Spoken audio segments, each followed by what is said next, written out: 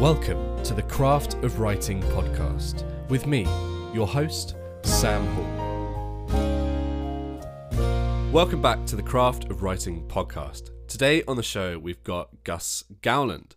I first discovered Gus's music on Twitter as kind of all of these, like actually loads of composers I seem to be discovering now on Twitter like all the time. But I saw some clips of his musical Mayflies, which was recently at the York Theatre Royal, and was just taken back. It's such a lovely, fresh score and looked like a really interesting piece, which we'll talk about later. But for now, hello, Gus.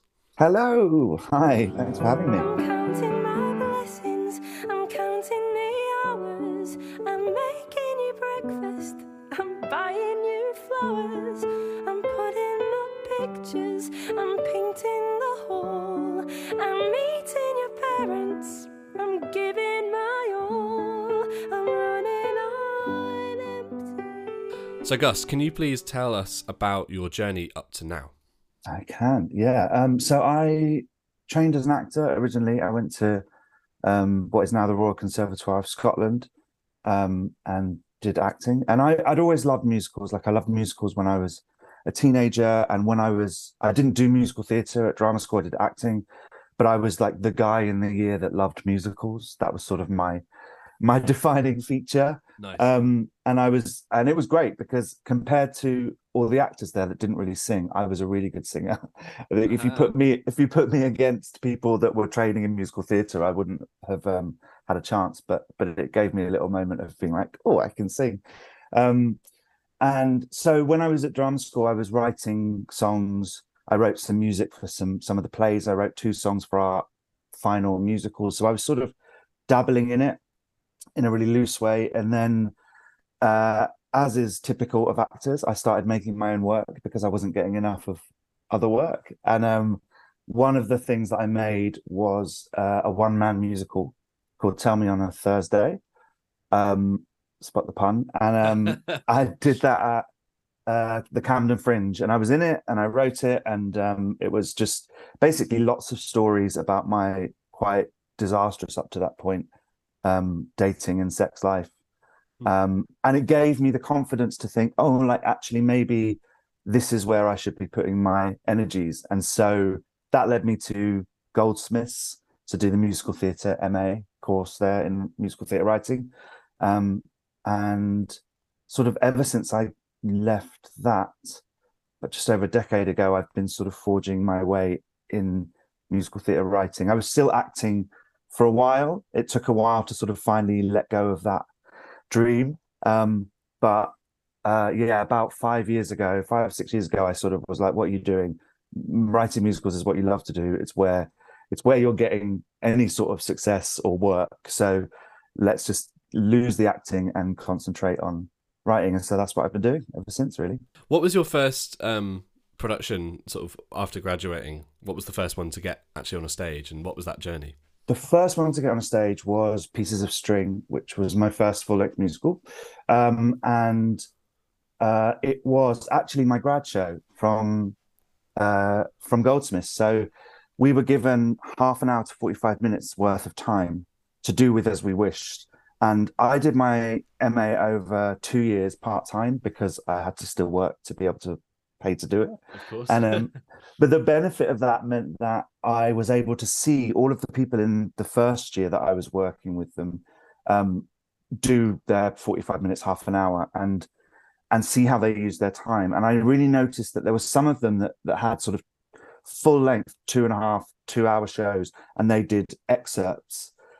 And a couple of people just did a sort of 1-act short musical. And I felt like, for me, that was much more satisfying as an audience member.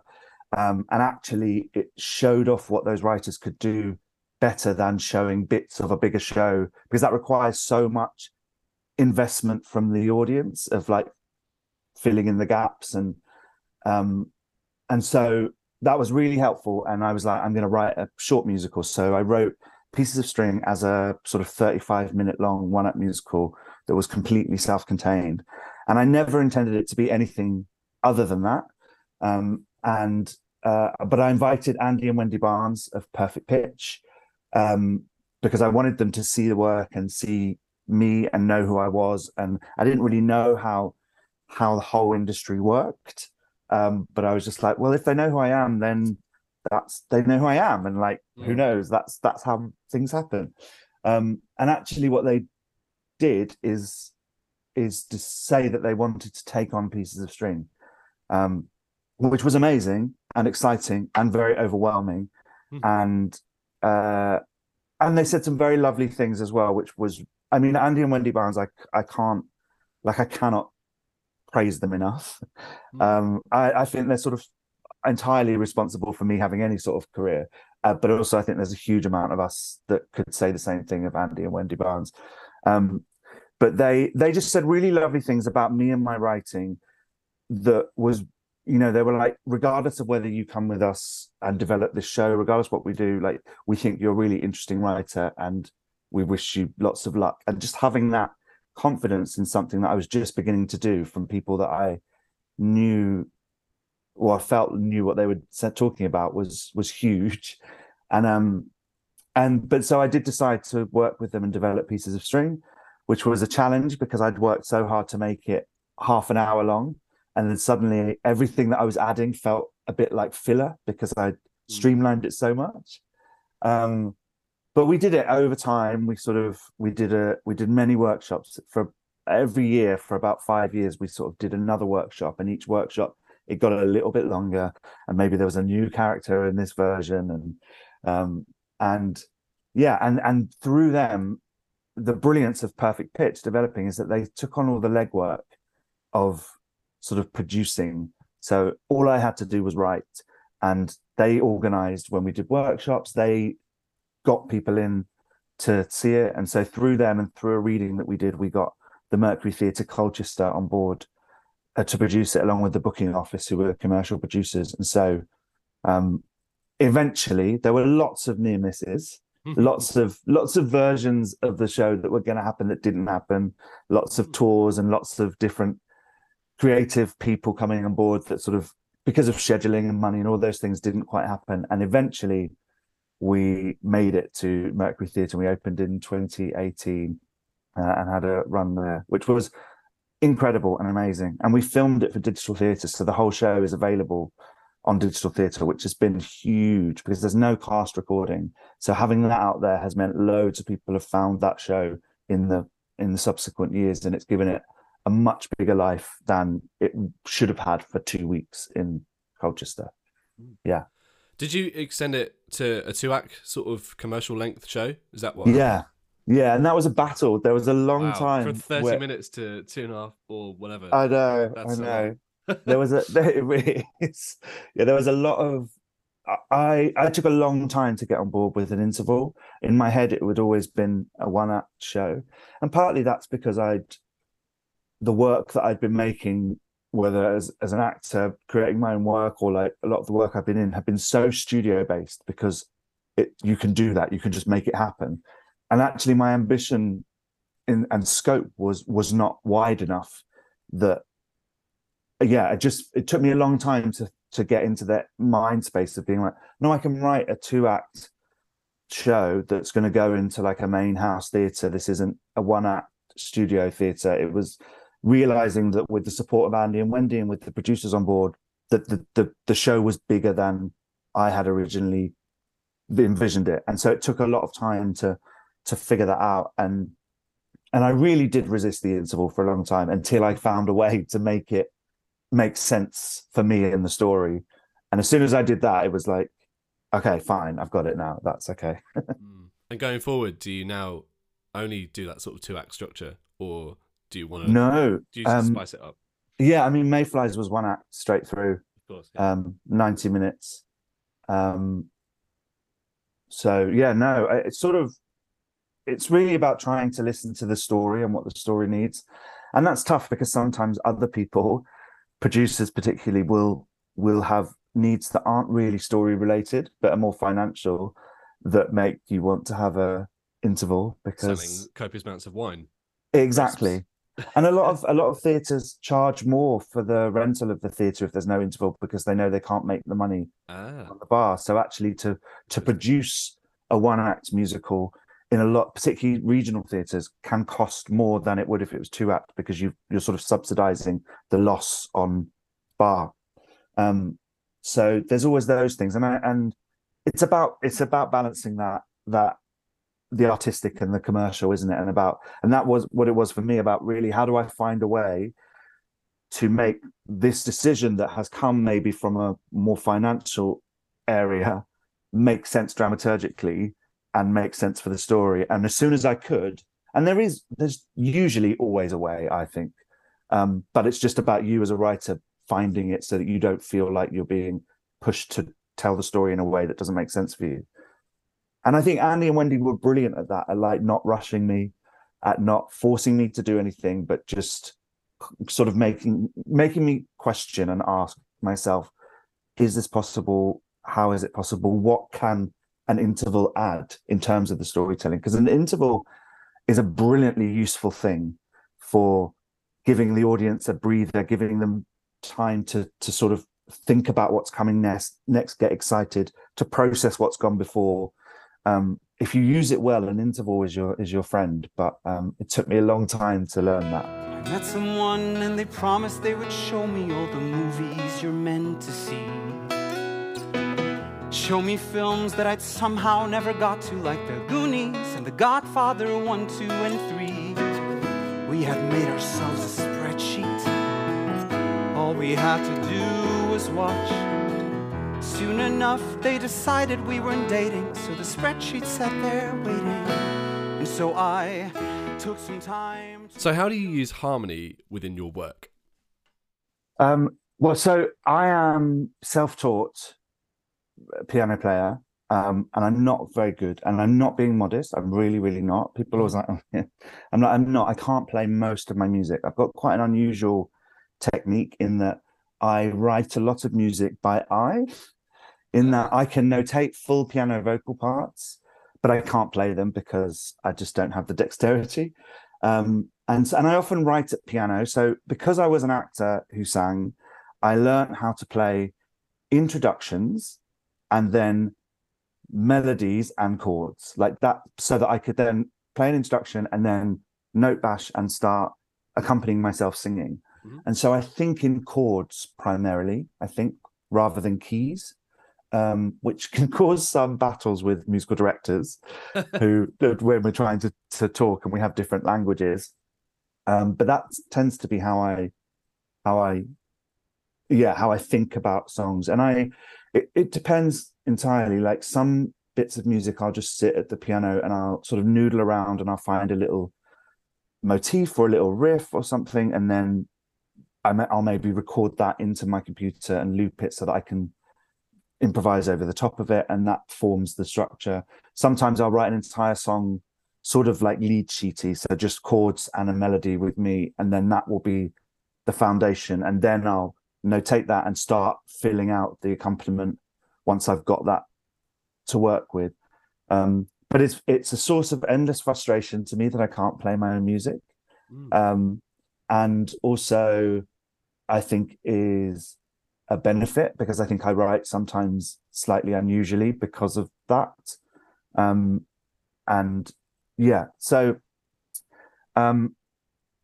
think the main thing for me is that I tend to think in terms of chords, and I think probably my biggest inspiration for that is someone like William Finn, who I feel like, even though he's an amazing musician, his music, whenever I play his music, it feels quite chordal a lot of his accompaniments are quite chordal, and so that speaks to me quite a lot. But yeah, it's a challenge. Outside of the musical theatre world, are there any musical influences that you take into your writing? Yeah, there is, and I think it depends on the show. So for Mayflies, for example, I really wanted one of the characters to have a real sort of singer-songwritery vibe, because the characters. So Mayflies is a show that's written about two people that meet online, have a really long courtship, and then meet in real life finally, and sort of have one night, and we see what happens and whether it works or whether it doesn't. And I wanted to write the show in a way that meant that those parts could be played by anybody. So there's no gender, age, race, sexuality specified. And so I had to make sure when I was writing the songs, there was a way of ensuring that they had their own characters. And one of the ways I did that was through time signatures, and the other way was through sort of style and feel. And one of the characters had this singer-songwriter vibe. And so I was referring to quite a lot of classic singer-songwriters, people like Joni Mitchell or Alanis Morissette, usually women. That just was sort of the three chords and a guitar type songs. And so so that was really what I was using for that. But I draw from everywhere. Like I'm one of those people that I feel like the more you know, the more you can learn and the more you can find. So I don't eschew other bits of music when I'm writing. I don't shut myself off. Like I'm all for, okay, hang on, this is the vibe I want. Let me go and listen to that. Let me look at the score. Let me see how they've done it. And then hopefully I'll find a way to do it that works through my voice. But like, I feel like I need to do that to understand what they've done rather than just going, okay, I'm going to try and write, I'm going to write my both sides now. And like, the only way I'm going to do that is if I sit there and I look at both sides now and I understand structurally what Joni's done and, where it goes with the melody and the chords. And then once I've done that, I can start figuring it out. We looked at the painting, we wanted the same thing. We made sure it matches, didn't see where the catch is. The puzzle provided, the colors collided. You saw them like I did. Like a jigsaw, all the pieces seem to fit together side by side, so neatly put together. Oh, when you take a step back, then you notice the crack. It's an easy mistake to make. So, lyric writing, the thing I find the hardest. How do you go about it? I think it is the hardest, definitely. It's the thing that I think if I had to sacrifice, it would be any of the three, book, musical, lyrics. Lyrics would be the one that I'd hold on to. It's the hardest, but I think it's the thing that I find most satisfying. And it's probably the thing that I think I'm best at if I had to choose. But don't make me choose. But so lyrically, it changes for every show and what I'm trying to say. The main thing for me is thinking about how the character speaks to make sure that the lyrics sounds like them. I write book musicals, I write musicals that have a lot of scenes. I don't write sung through stuff, or at least I haven't yet. And so that transition between spoken dialogue and sung words is really important, and making sure that we don't suddenly lose the vernacular and we sound like, well, now we're in a different place, and still being able to keep an element of lyricism. I think I find that challenge a challenge, but also really satisfying when you get it right. And so often I'll start with a title. That's usually the thing that I start with, and that gives me an idea of what the song's going to be about. Typically some sort of hook phrase or idea. I love, like I will sit there on idioms.com and just be like, okay, let me find an expression or a phrase that is in the vernacular. Sometimes I'll try and do a Sondheim and make up my own one, but it doesn't always work that well. Idioms.com, is that a thing? Yes, it is. Yeah, I think wow. so. I've never even thought about that. Or maybe it's not idioms.com. I think it might be freedictionary.com, but they've got an idioms tab. Oh, wow. And so, I'll do things like that. If like, okay, this song is about being tired, let me search for idioms about tired. And there might be an expression or a phrase that I'm like, great, that feels like it would be a good starting point. And then I try to, once I know what my title and my hook phrase is, I try and work from the chorus out. That's a relatively new process that started with Mayflies, but I really feel comfortable now with that process. So I feel like I've maybe found the way I work finally. But I'll start from the chorus out and figure out what the chorus is saying. Obviously do a sort of a treatment of each song so that I know, I write in sort of long form prose what is being said. I know who they're speaking to, where they are, all of those sort of all of those things that affect what the moment is, and then I'll have a think about. Usually, I decide on the structure before I'm started writing it. So I might be like, I think this is going to be verse, pre-chorus, chorus, verse, pre-chorus, bridge, chorus. That might change, but it gives me something to work with. And once I've got that, I'll then write in long form. Verse 1, blah blah is talking to blah blah and annoyed about this, and they do this, and I do that. So I've got sort of a rough, just a stage direction essentially about what has got to happen. And then I start gradually filling it out, and starting with the chorus, getting that, and then once I've got the chorus lyrically and then musically, I will then go back and start from the beginning, because I know then both lyrically and musically where I've got to get to for sort of the height. And that's what I tend to do at the moment, and it seems to be pretty productive in terms of just making things happen. I can and ah about lyrics and music forever, and actually this process I've found has been really good at getting work written, and written quite quickly. And I didn't know that I was a quick writer, but it turns out that I am a quick writer, because Mayflies was written in record time. And How so long, if we might ask? So I started writing it in October, and it was on in the end of April. Wow. Which is crazy. Yeah, like insane. I had the idea last June on holiday. I pitched it in July. The theatre commissioned it in August.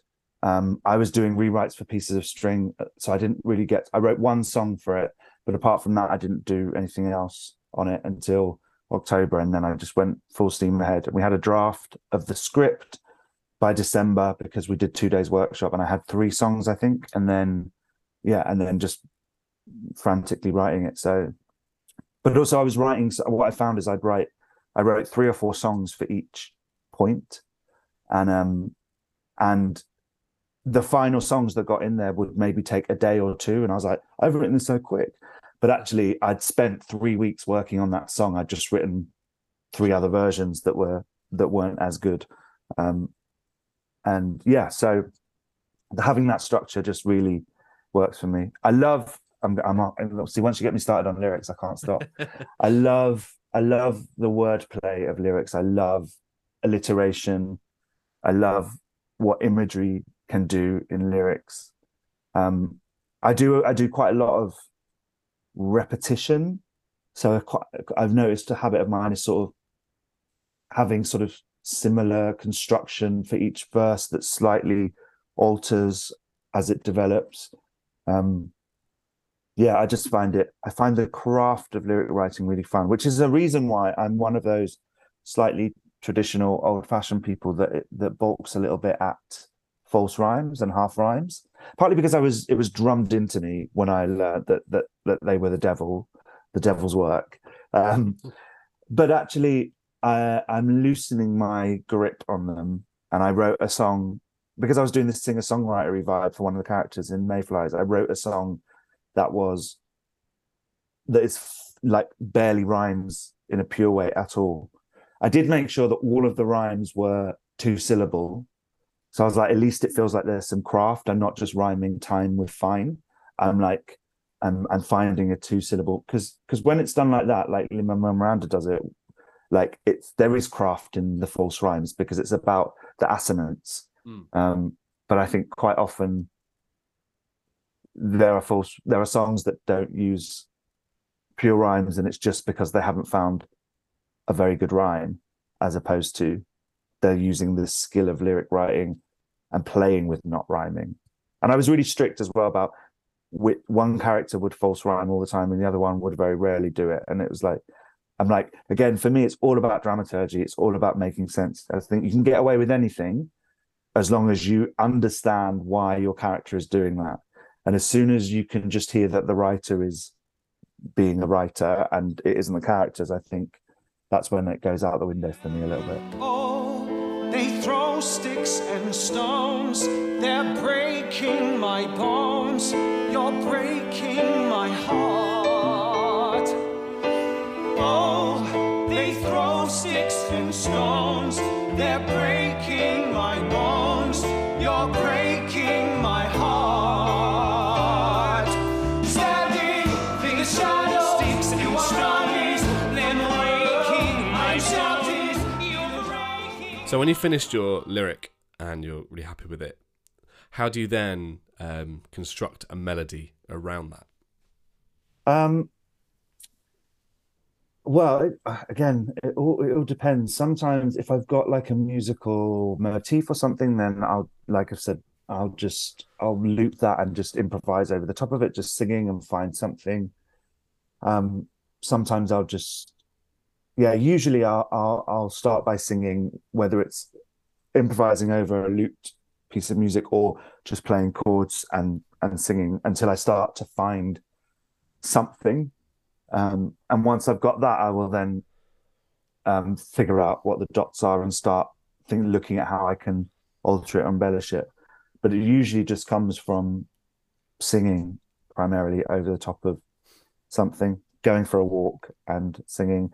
I know that like the voice notes of every musical theatre composer's phone are just bits of song. And like, I mean, I'm sure everyone's are, but mine are so awful because you're like trying to do it quietly. And then you listen to them back and you're like, I can't even tell what tune this is because I've lost all sense of melody trying to sing it quietly. But actually where I live now in New York, it's a really lovely sort of estate and it's really quiet. So I'm feel quite lucky that I can walk around now and just sing at the top of my lungs and not worry about it. So my voice notes have got considerably better. Amazing. Oh, so did you live in London, obviously, when you were studying? Yeah. How come you moved up to York? So my partner got a job up here. He's from North Yorkshire originally, and I was doing a PhD at the time. And so was like, I'm a student and I'm a writer and I can be anywhere. So we were like, let's give it a go. I'm from London. I've lived there all of my life, apart from when I was at drama school. But so I was just really ready for a change, I think. And it was a really good opportunity for my partner. So I was like, well, let's give it a go. So we moved here in 2019. And it's been odd, obviously, because the pandemic happened. Well, the first year I was here, I was finishing my PhD. So I was sort of shut off from the world just doing that. And then I finished it like at the beginning of the pandemic. And we had those strange 2 years.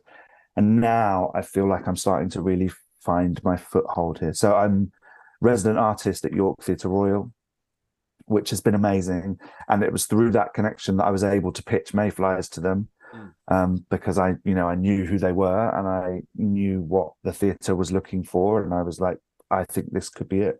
And because they knew me and trusted me, they commissioned me, which is amazing. So it's worked out really well. I teach as well at Leeds Conservatoire, at the postgraduate musical theatre courses. So just a couple of days a week. So I feel like it's been really beneficial, but it's hard because because so much of the work is still in London.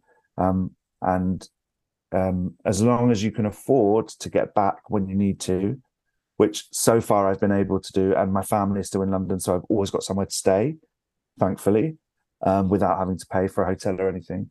And so that's made it okay. But I think it would be harder if I didn't have that access to London. Like, for example, I was down for 2 weeks in January workshopping pieces of string.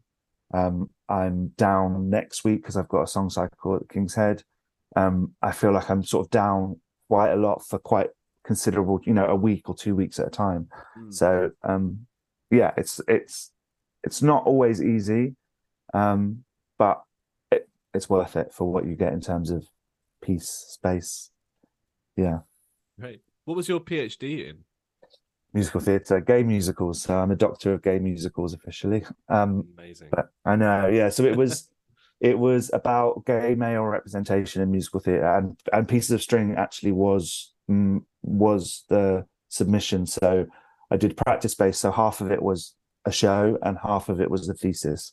I still had to write 50,000 words, for goodness sake, but wow. I know. But then I was able to submit the digital theatre filmed version of Piece of String, which was great. So Piece of String has got me through a lot of higher education. Fantastic. Nothing but simple unseen. Better to hide away. Sometimes it's best to stay ordinary.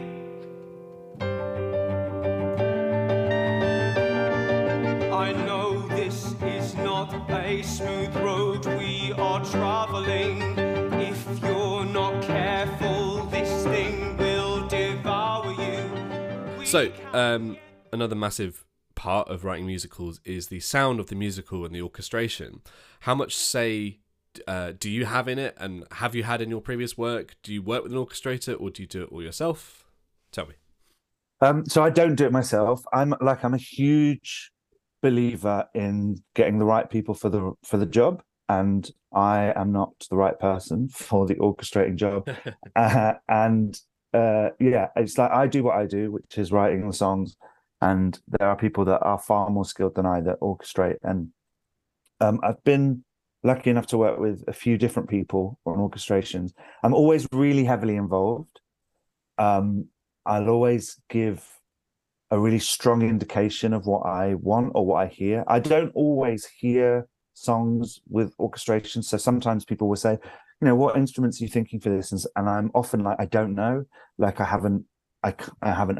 hear the song, but I don't hear a fully orchestrated version.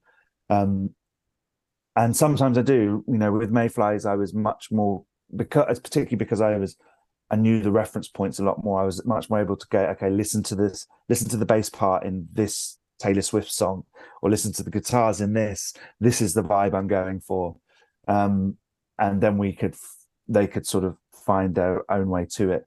And what I find is, for me, that the happiest place is when you get someone who listens to your references, goes away and brings you back something that sort of honors and acknowledges what you've heard or what you've thought, and then adds that extra bit of magic that only could come from them and their knowledge. And again, it's all about dramaturgy. As long as if I've worked with some people who are just thinking musically and just thinking about how it sounds, and that's lovely if you're just making a recording or whatever. But I find that I can find that quite frustrating when you're thinking about the show, because it's like where this character is at this point, like that doesn't work for them. And so I've been really fortunate to work with people that do think about the show and the character, and are dramatists. That's what you want, really. I think, is when you're making musicals, is for all of your collaborators to be dramatists and all to use their skill set to help tell the story. You don't want someone who just uses their skill set to make something, so you don't want a choreographer who just makes nice dances. They need to be a storyteller. And similarly with orchestrations, I always think about that thing that Sondheim said about Jonathan Tunick with Follies and in Buddy's Eyes, and how she's singing in Buddy's eyes, I'm young, I'm beautiful. And I think it's like Jonathan Tunick put really sort of really high wind instruments underneath it, which make it feel thin and flimsy, and tells the audience. And this is one of those things that Sondheim says, and you're like, most people don't get that, Steve. But but to him, it was telling the audience that this was not secure, that it was a lie, that it wasn't real, because there was, it didn't have the gravitas, it didn't have the grounding of truth. There was thin and floaty. And I think that just really struck me when I first heard that, and I was like, oh, that's that amazing subconscious thing that orchestration can do with storytelling, where you don't understand what it's doing, but it just helps with the mood and the atmosphere. So yeah, orchestrations are amazing. And the feeling when you get a song that has been orchestrated back and you hear it in that way, that's like, and I haven't been fortunate enough to have a song orchestrated for a huge orchestra. I've only ever had, small bands, but still the difference in what that can create compared to me and singing poorly with my little keyboard, is incredible. And I don't think musical directors, orchestrators get anywhere near enough credit for the work that they do in helping to create work, basically. Yeah, and it's a challenge, I have to say, because as someone who writes songs but doesn't have the musical skills to play them all, and I rely quite heavily on musical directors and arrangers, and sometimes I'll do all my own arrangements, and sometimes the musical director will sex things up and make them better, and finding that balance between, for me, I find really is challenging, about where I feel like where are they just supporting what I'm trying to say, and when do they start composing or start actually having a bit more ownership. It's a really difficult balance, and I feel like I have to always be really clear in the first conversations with people about, like, we've got to be really careful about this, because of my insecurity, and because I will find it tricky if I ever feel like you are trying to rewrite my stuff. And yeah, there's been a couple of tough conversations that I've had with people where I'm like, and they have to go, no, it's not, I'm not doing that, like, fine. But and I think that's something that I was never taught, or has never been explained to me, that challenge. So I still feel like I'm negotiating that, but I've been lucky with Paul Herbert, who did Pieces of String, and with Joe Church, who did Mayflies. I felt like we really found that great collaboration where they were always trying to serve the story and serve the work that I brought to them, and were very understanding when I had, like, oh, I feel like you're changing my song, and they're like, well, then if that's what you feel, then this is not the right thing to do, and let's try something else. So yeah, vital. Stay with me. I can see you slipping like a ship in rough and stormy seas. Don't drift away from me. If you take my hand, you'll see dry land wherever I might be. I am your lifeboat. I will be your lifeboat. I am your lifeboat. So here comes the bitchy question. What don't you like about musical theatre writing, maybe about the industry? Ooh. Let's bitch. Oh my God, how long have you got? Well, keep it Yeah. relatively short. But... Okay. So what I don't like about musical theatre writing is, it's a little bit unfair to say this, but I don't like work that feels too that doesn't have its own identity. And I say it's a little bit unfair because I think every writer has to go through that process to find their own identity. If you listen to my early work, like, you can just hear every song and be like, that's that person, because you're drawing on those influences. So it's a little bit unfair, but I feel like there comes a point where you hope that writers will start to really find their voice and their style. And so yeah, that's what I don't like, is when people feel like they haven't got their own voice enough. And also people that are half rhyming without a reason for it. But what do I not like about this industry? So I think that this industry, there's been an enormous shift in musical theatre writing over the last decade. Huge. Just from when I graduated my MA to now, like, there's so many more opportunities for writers than there were when I first came blinking into the world, and that's amazing. I do think there is still a challenge on getting shows produced. That is changing. We're seeing more and more new musical theatre shows actually getting productions, which is amazing. I think my main issue, though, is that there's a real gap for sort of writers that are not emerging, but are not Stars and Drew or Andrew Lloyd Webber.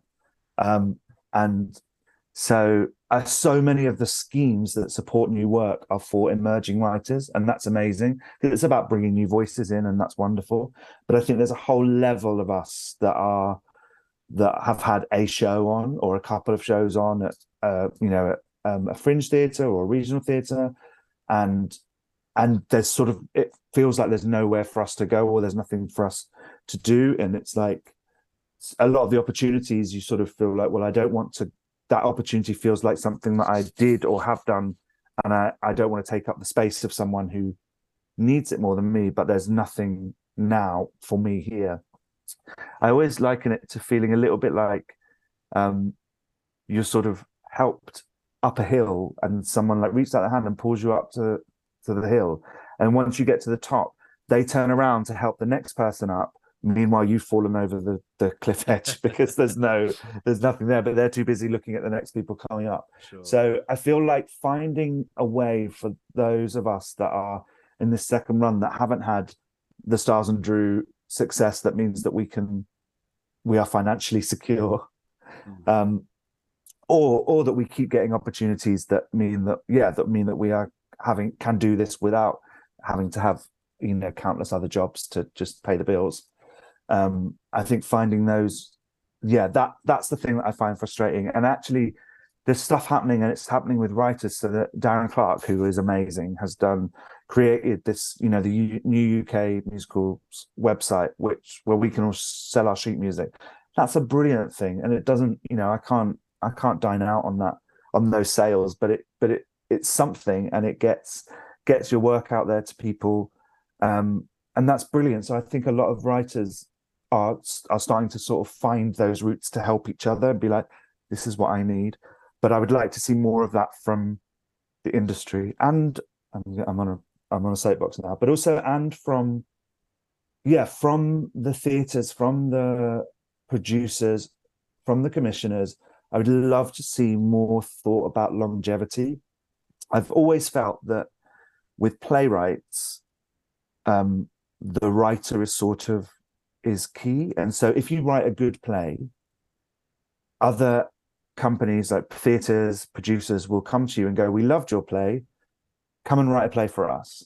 If you write a good musical, people say, we loved your musical, have you got anything else? And you go, no. And they're like, okay, write an entire musical and then bring it to us, and we'll decide if we want to do with it something with it. And there isn't that. It's all about the product and not the person.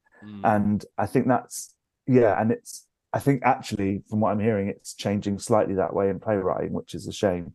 But it's always been people had confidence in your ability as a writer if you had written a good play. But if you've written a good musical, it's almost like it's a fluke, and it's like, well, you need to prove to us that you can do it again before we give you that confidence. And actually, the only way that you get better is by having things on in front of people. It's by people going, okay, we're gonna trust that you are a good writer because you've proven it to us in another way, and let's see what happens. So I would like to see that development. The Hal Prince thing of meeting the writers the morning after the show opens and going, what are you doing next? Like that's what you want from people, that real support over career. I mean, but that's tough, but like that's what I would like. Oh, well, Gus, thank you so much for spending your time talking to me this morning. Really appreciate it, and it's lovely to hear about your work, and just thank you for coming on. Pleasure. Thank you so much for having me.